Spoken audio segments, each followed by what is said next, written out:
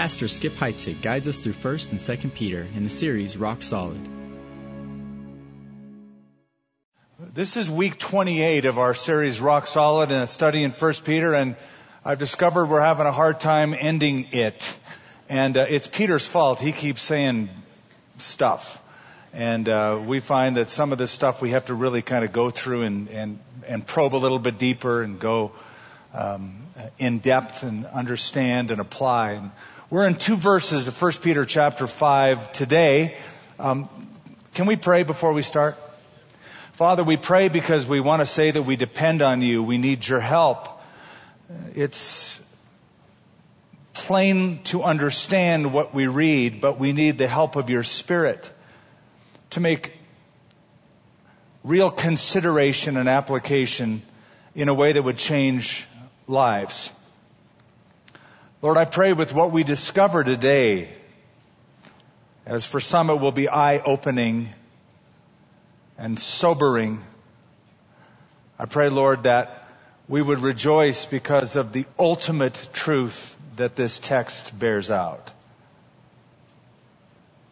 We look to you, Lord. We thank you for this day that we can gather together and worship as your flock. In Jesus' name, amen. Well, the name of this message is Lion Alert, and you'll see why as we get into the text. But as I was considering the passage and the title, my mind kept going back to that song. It was actually written in 1939, but every generation knows it. In the jungle, the mighty jungle, the lion sleeps tonight. Near the village, the peaceful village, the lion sleeps tonight. Do you remember the word that they sing over and over again in the song? Whim away, whim away, whim away. What if the lion doesn't sleep tonight? What if the lion's on the prowl? What if the lion wants to destroy? Well, that's exactly what happened. A movie was made out of it called The Ghost in the Darkness, about 2 man-eating lions in Tsavo, Kenya, who attacked villagers and destroyed lives. And there's been disputes as to how many actually were killed. One report says up to 135 people were killed by prowling, man-eating lions. I guarantee you in that village they were not singing Whim Away over and over again. We have an enemy. We have a brutal, attacking, destructive, unrelenting enemy, and he is described for us in 2 verses of 1 Peter chapter 5. I commend you to verse 8. Be sober, writes Peter. Be vigilant, because your adversary, the devil, walks about like a roaring lion, seeking whom he may devour.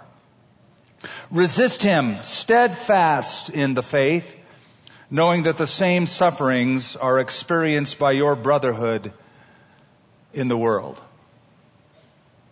That would be a sobering statement to read if you were getting this letter from Peter for the first time. It's quite an announcement, similar to the announcement that the Lord Jesus himself made to Peter one night when he said, Peter, Satan has asked for you by name, that he wants to sift you like wheat. I think if I were Peter, I'd take a few steps back. Whoa, what kind of an announcement is that?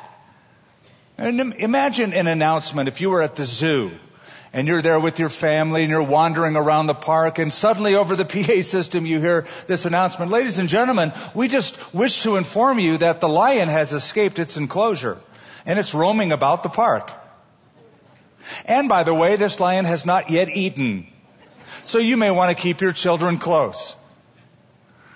Actually, we don't even have to imagine that. 3 days ago in Sydney, Australia, that happened. A lion got out of its enclosure in the park during operating hours, and dozens of people had to be brought inside in order to be protected. Just last year, a lion in California killed a zookeeper. A young intern by the name of Diana Hansen mauled her to death. I did a little bit of research and discovered something that was really appalling. In the last 21 years, 20 people, including 5 children, have been killed by big cats in the United States. And in that same time period, 246 people were mauled by those cats. A few years back, I was in Kenya, and we were doing some ministry, but I had an afternoon where we went to a park, an animal park, and it's just the wide open range, the savanna animals wandering around for miles, and it's just in that natural, beautiful habitat. And as we're going around, we went around this corner where there was a tuft in the ground with some trees, and we came upon a group of lions. And they were just lying there, and peaceful. And when I saw them, I wanted to go, whim away, whim away. I was just kind of like, man, this is so awesome. So I roll my window, we're pretty close, I roll my window down. And the driver goes, you may want to not roll that down too far. Don't even think about getting out of this Land Rover, because you'll discover those peaceful lions will turn on you so quickly and attack you if they get spooked, if they get frightened. I even discovered that lions are on the top 10 list of Africa's most dangerous animals. The male lion can weigh upwards of 550 pounds and will attack elephants. Called the king of the jungle because it has no predators. The only predator that the lion has is a crocodile and a man with a gun. When lions attack, they pounce. They will pounce on their prey and usually sink their teeth into the neck of the prey, suffocating that victim to death. That's how it kills. We have an enemy. He's a real enemy, an invisible enemy, a deadly enemy, far deadlier than any lion on this earth. The Apostle Paul in Ephesians 6 says, we do not wrestle against flesh and blood, but against principalities, against powers, against the rulers of the darkness of this age, against the spiritual hosts of wickedness in heavenly places. So as we unpack verse 8 and 9 of 1 Peter chapter 5, there's 4 things about this lion that you should know about. His identity, his strategy, his territory, and his frailty. Let's consider his identity. Notice what it says in verse 8. Your adversary, the devil. Let's just consider that. Your adversary or enemy, the devil. The word devil, diabolos, means one who slanders or one who will attack another by slander. It is a term that is used 35 times in Scripture. He's called the devil. Another 54 times he is referred to as Satan. Another 5 times he's called the evil one. Another 8 times he is called the wicked one. He's also called the destroyer, Abaddon, Apollyon, Lucifer, and a host of other names. He first appears in Genesis chapter 3. His career finally ends in Revelation chapter 20. In other words, his work spans all of human history. Now, I realize that some people hearing this or reading this flinch whenever they hear somebody like me talk about a literal devil. I realize that we live in a day and age when a lot of people deny the existence of a literal devil. Certainly people who are unbelievers don't give him a thought. Even born-again Christians, many of us, don't consider the devil to be real. He's just a cartoon character. He wears tight little red underwear and has a funny goatee and hops around and goes from one comic book to the other.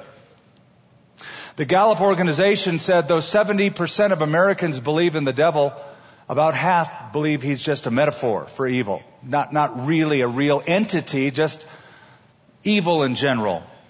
That doesn't concern me. Here's what concerns me. A Barnup organization polled just born-again Christians, or should I say those who claim to be, and made a statement and asked those born-again Christians to say, do you agree with that or do you disagree with this statement? Here was the statement. The devil is not a living being, just a symbol of evil. Of those who said they were born again, 32% strongly agree, 11% agree somewhat, 5% don't know. All totaled, about half of these born again Christians lean to the idea that the devil is not a real entity, but just a symbol of evil. Or they just don't know. A poll that I read more recently is, in fact, it was a Christian organization magazine, and the title of the article is, Christians Don't Believe in the Devil Anymore. In that poll, 65% of Christians didn't believe in the devil. So just in case I'm talking to any of that ilk, let me propose a question to you. How much stock do you put in the words of the Lord Jesus Christ concerning the devil? That's really the issue. The issue is one of authority. Where do you derive your authority? Everybody gets authority from someplace. Your authority is your culture, what everybody else thinks about something. You just want to go along with them. It could be your tradition, what's been passed down. What your friends think, that's your authority. How you feel at the moment, that's your authority. Or is your authority from, indeed, the Bible? And do you put stock in what Jesus said about the devil? For when Jesus talked about the devil, he never referred to the devil as an it or a that, but a he and a him. Personal pronouns were given to him. Jesus said, I saw Satan fall from heaven like lightning. His words, his experience. D.L. Moody used to say, I believe in the devil for two reasons. Number one, the Bible says he exists. Number two, I have done business with him. Something about this lion that we read about here. Peter pictures him as a roaring lion, seeking whom he may devour, wandering around. However, this lion often wears a disguise. We know him to be a lion because he's portrayed that way in this text, but Jesus said usually when he shows up, he doesn't show up like a lion, but like a wolf in what? Sheep's clothing. He's all about the cover-up. He's all about deception. He doesn't come off as an enemy, but as a friend. When Satan first appeared to Eve, he questioned God. Has God said that? Is God wanting to keep you away from this tree? Would God be so unkind as to keep you away from something you want? I, on the other hand, can give you what you want. He comes off so deceptive, so friendly, not at all like a lion. I read an interview that I wanted to pass on to you. I found it fascinating. It was an interview with Mel Gibson about his movie, The Passion of the Christ, put out several years ago. And it caught my attention because if you remember that movie, the actor that portrayed the devil in that movie was just creepy. And I've often wondered, what's that about? Well, the interviewer asked Mel Gibson this question. Why was the devil portrayed by a person you couldn't clearly identify? Was it a beautiful woman or a hideous man? Sometimes the character looked good and other times the character looked ugly. Mel Gibson responded by saying, I wanted it this way because that is how the enemy is. Evil looks good until you turn it around a little and you see the whole spectrum. And then you see the ugliness. Ooh, what a statement. This ugly, brutal lion goes undetected. In fact, the world doesn't see him as a lion. They're going, here, kitty, kitty, kitty, kitty. Not knowing what his real intent is. Everyone has some relationship with Satan. Everyone. He's either your friend or he's your enemy. And for born-again believers, he is indeed our enemy. It's better to have that relationship. It's better that the devil be your enemy than be your friend. If you have any relationship with him at all, you want to make sure he is your enemy, your adversary, the devil. So that's his identity. Look at his strategy. Peter says he walks about. Get the picture? He's on the prowl, this lion.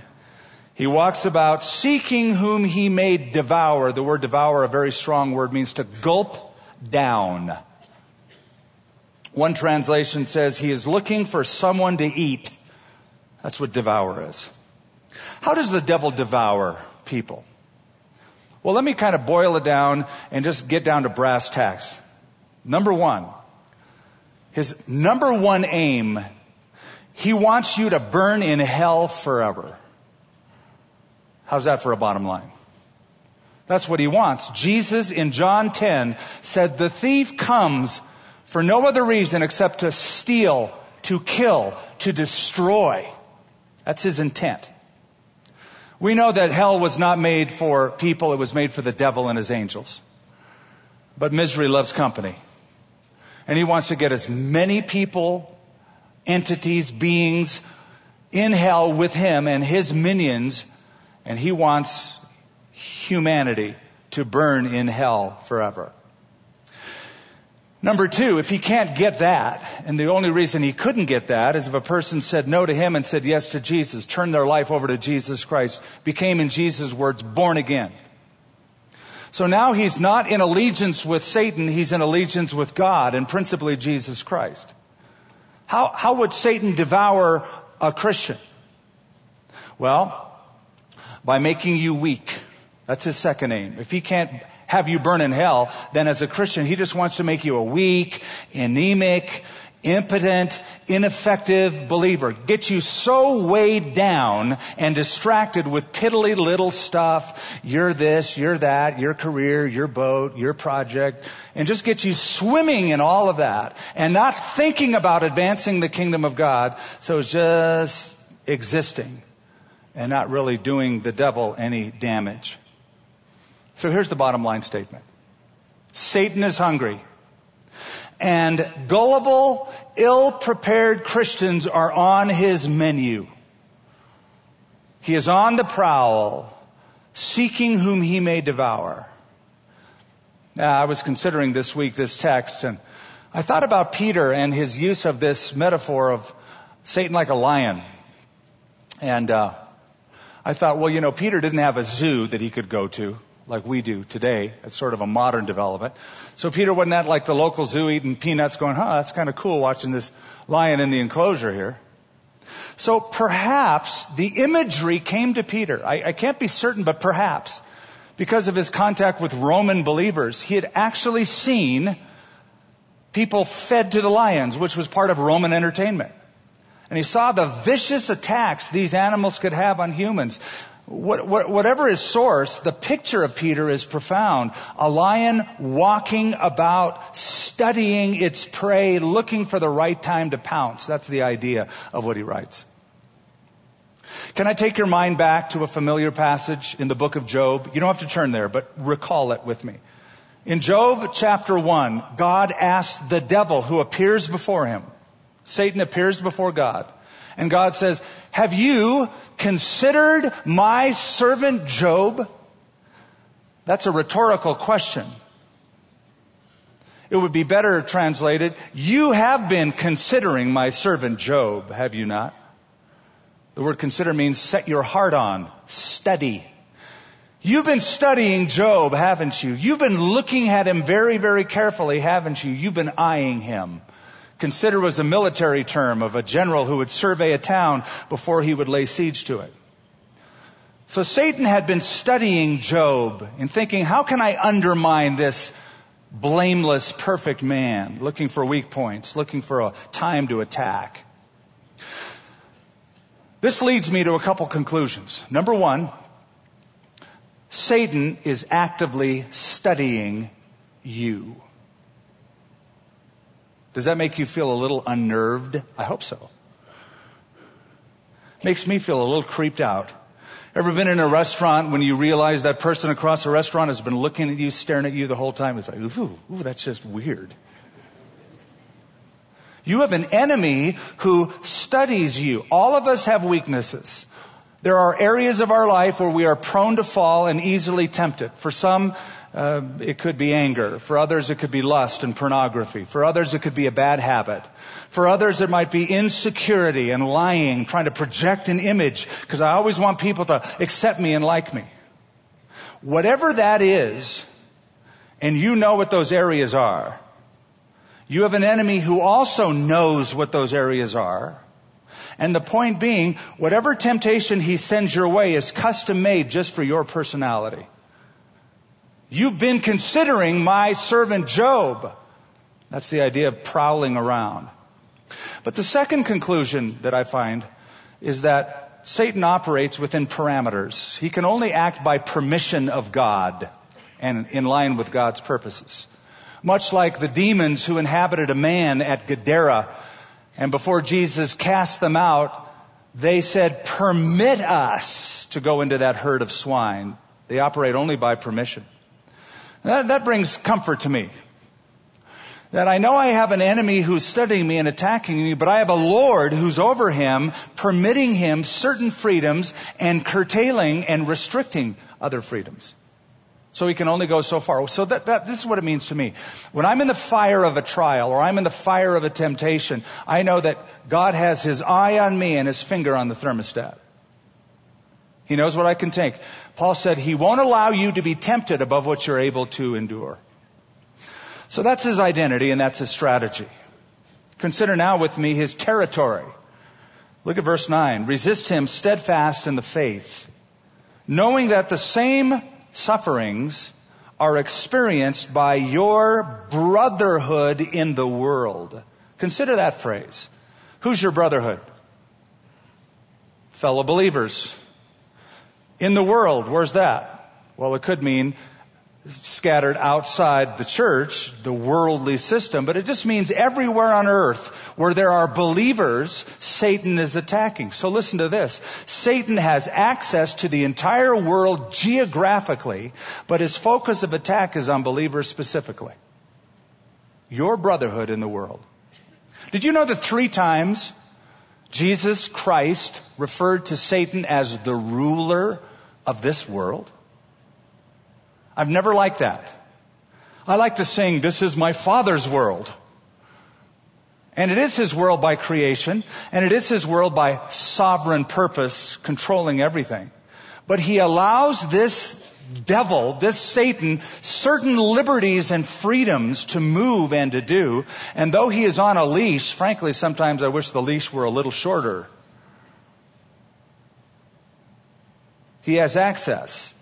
The world is his oyster. It's his platform of attack. Like a lion who is considered to be king of the beasts because he can roam just about anywhere he wants.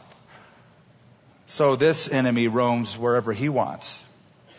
He roams, he searches, he looks for prey. Go back in your mind to Job chapter 1, the story that I began with a little bit ago. It says there came a day when God called for an account, and among those that he called for an account from was Satan. So Satan appears before God to give an account. And in Job chapter 1, I think it's verse 7, God says, "Where you been, Satan? What have you been doing?" And Satan says, "From going to and fro on the earth and walking back and forth on it." So he appears before God for some personal accounting, but he's been cruising the earth. Did you know that Satan has access to heaven and earth? Stay with me here. He has some access to heaven. He had some ability to appear before God to give an account, but he was cruising the earth. Let me give you something else that to some people is a shocker. Satan is not in hell. He has never been in hell. He will one day be in hell. He's going there. When he gets there, he will not be in charge. He'll be in chains. He'll be the chief victim. But until then, he has freedom and he wanders and he works. The devil commands the demonic realm, but the theater of operations of that demonic realm is in the human world. So this is what we're dealing with.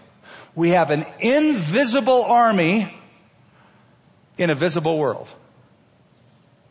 That's pretty tough. I mean, think about it. It's like a massive cloaking device for Klingons. It's like they're everywhere, but you can't see them. He's active all over the world. He's active to deceive.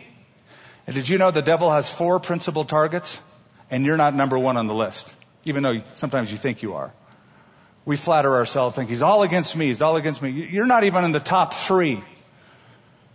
His first target is not you, it's Jesus Christ. And the only reason he would ever get to you is because he hates him. Jesus Christ is his first principal target. Because back in Genesis chapter 3, in the very beginning, God said there's coming someone who's going to crush your head, Satan, and that's going to be my promised Messiah, the seed of the woman. Ever since that promise, he's been looking for a way to get rid of Jesus, whom God said would bring salvation and destroy him. We see in the book of Revelation chapter 12, John said, I saw a dragon who was ready to pounce on the male child, Christ, as soon as he was born. He's always against the gospel. He's always against Jesus. I found it interesting when I listen to people, and I try to listen carefully, and I listen to people what they say even when they swear. And it's an interesting thing that one of the swear words a lot of people like to use is the name of Jesus Christ. I take personal offense to that, and often I'll let them know. But what I find is that people who claim to be atheists or agnostics, I've even heard Muslims use the term Jesus Christ to swear. No one says, oh, Buddha. And I just think, why is it that of all of the religious names in the world, since all religions are created equal, some say, why not pull out a different name?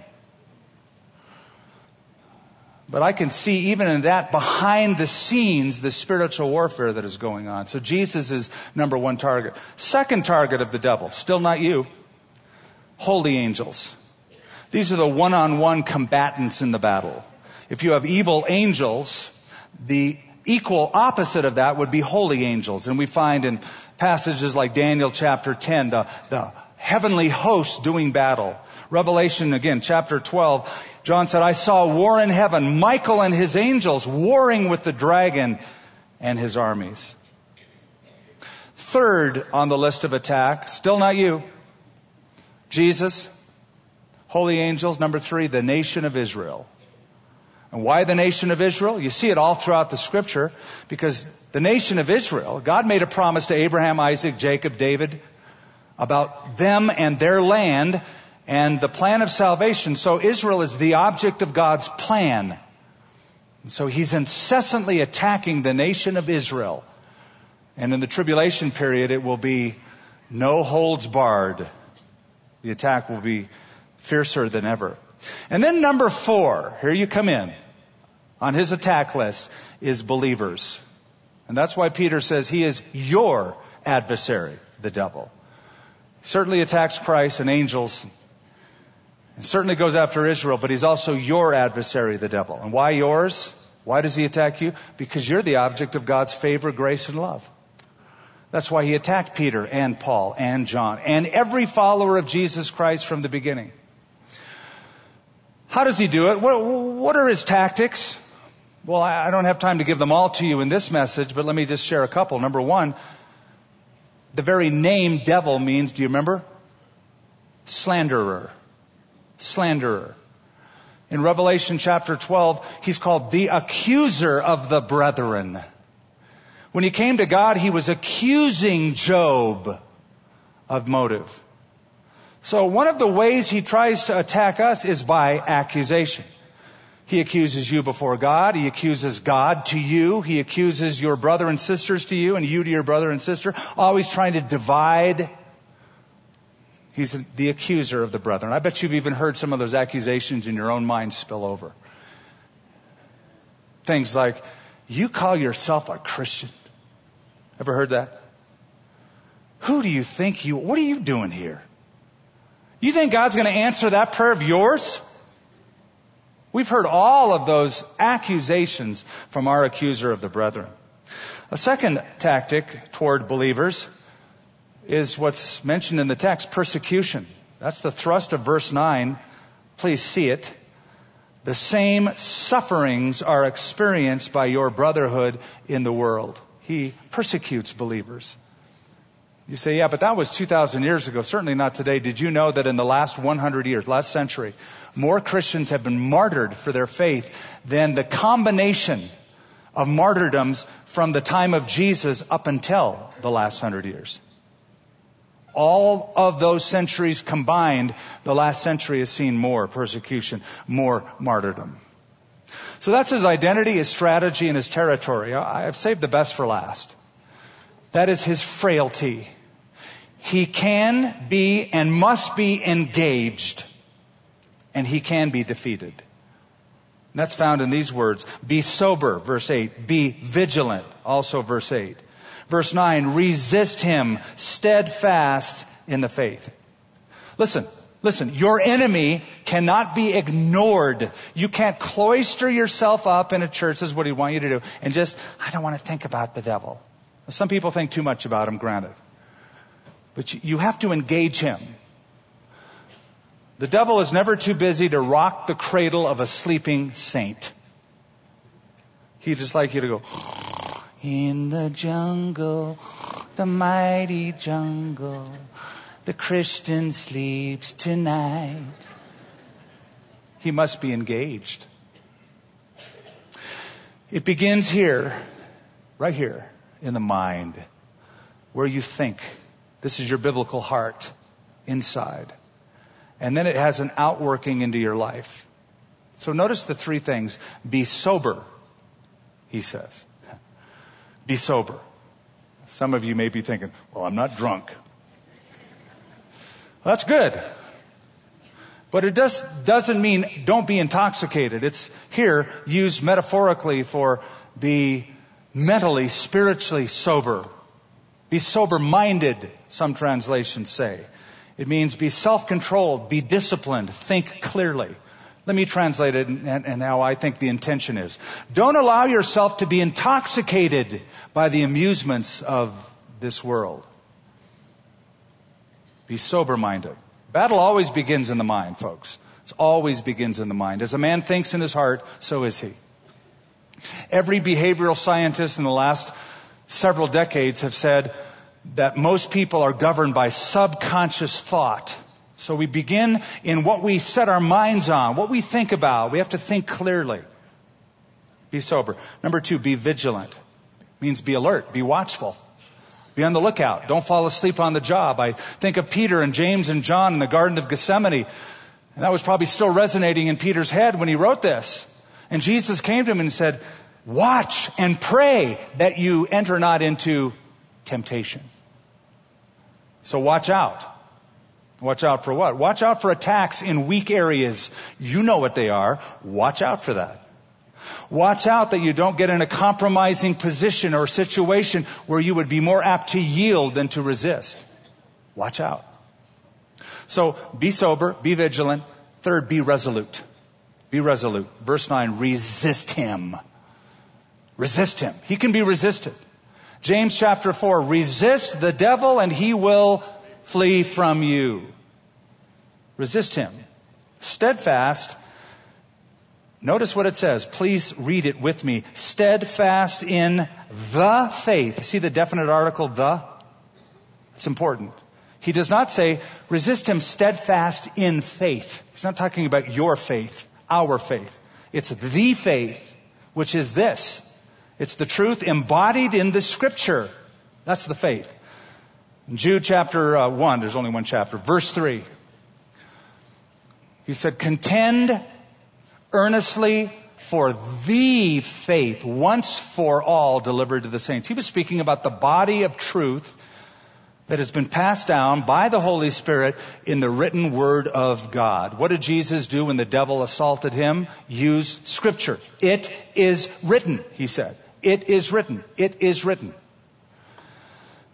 Can I just say you got to know what is written before you can say it is written? I mean, that's why Christians need to know their Bibles. Otherwise, when we're attacked, we're going to be going, okay, what is that verse? God helps those who help themselves. Oh, that's not even in the Bible. A good turn goes, no, it is written. The faith is how you resist the devil. I just want to add a fourth. You wouldn't read it, but it is implied, and I'll explain it. So, be sober, be vigilant, be resolute. Here's the fourth. Be together. When he writes these little imperatives, these commands, be sober, be vigilant, those are commands, imperatives. They're written in the second person plural. In other words, he's writing to a group of people, all y'all. He's not writing to an individual, but to a group. There's a principle in that. Be together. Did you know that lions in Africa, when they hunt, when there's a herd of animals, they want to isolate an animal from the herd. Once they isolate that animal, they pounce on it. You are safer with the herd. If you think I can live a Christian all by myself, live the Christian life, you are dead meat. You need the herd. I need the herd. But I want to close with this. Because otherwise you say, I heard a great sermon. I got an enemy who wants to kill me. Woohoo! Feels so good. Listen, as vicious a lion, as brutal a lion as the enemy is, he's only a second-rate lion. He roars a lot. Sounds so intimidating, but he's a second-rate lion. Jesus Christ is called in Scripture the Lion of the tribe of Judah. And John sees him in the book of Revelation. He said, I looked and saw the Lion of the tribe of Judah has prevailed. C.S. Lewis wrote a whole series of books, Chronicles of Narnia. And he wrote about the Christ figure in that as Aslan the lion. That's what he was referring to. In Amos chapter 1, the prophet predicted, the Lord will roar from Zion. And he did. When Jesus was on the cross, dying in Zion, our Lion King, the true Lion King, roared from Zion these words. He cried out with a loud voice, it is finished. He made that proclamation. There was a guy who lost his job, was looking for a job, and couldn't find one. He went to the zoo, and the guy said, we don't have jobs, except I've got an idea. Just the other day, our gorilla died. And I was just wondering, you're a pretty big fella, and I've got this gorilla suit. Would you be willing for a pretty good paycheck to dress up and play the part of a gorilla till we can get a new one? He goes, I'd love to. I can do that. So they gave him the gorilla suit, and he went in the cage, and he started, beating his chest and banging on the bars and swinging around, and people loved it. He was so amusing. In fact, they said he was the most intelligent gorilla they'd ever seen. Well, the second or third day of this, he kind of got carried away, and he was moving and swinging. He swung a little too far, and he ended up in the other enclosure, which next to him was the lion enclosure. And he came face to face with a lion who started walking. Looked like he was prowling, studying him, ready to pounce, and the guy just freaking out. His heart's pounding, he's moving back, and he's trying to get back into his enclosure, but there's no holds on this side like there were on the other side, and so he just yells out, help, help, help, and just then the lion in a quiet whisper says, shut up, stupid, or you'll get both of us fired.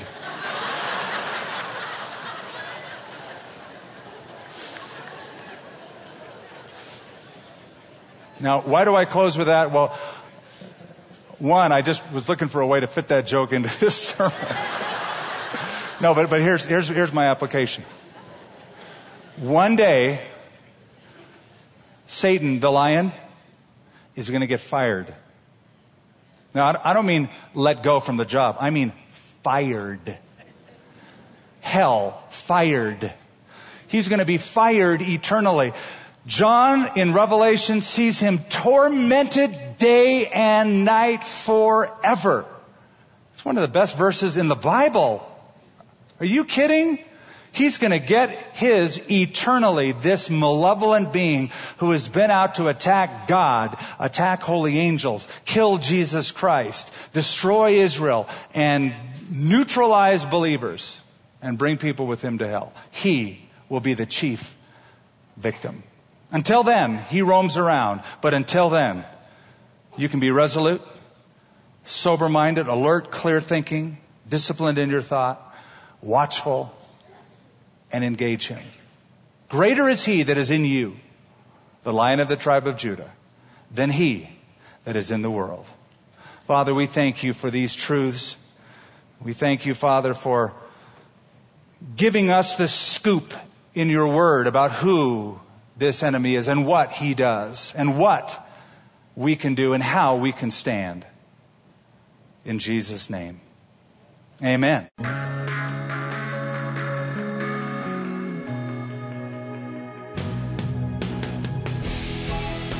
For more resources from Calvary Albuquerque and Skip Heitzig, visit calvaryabq.org.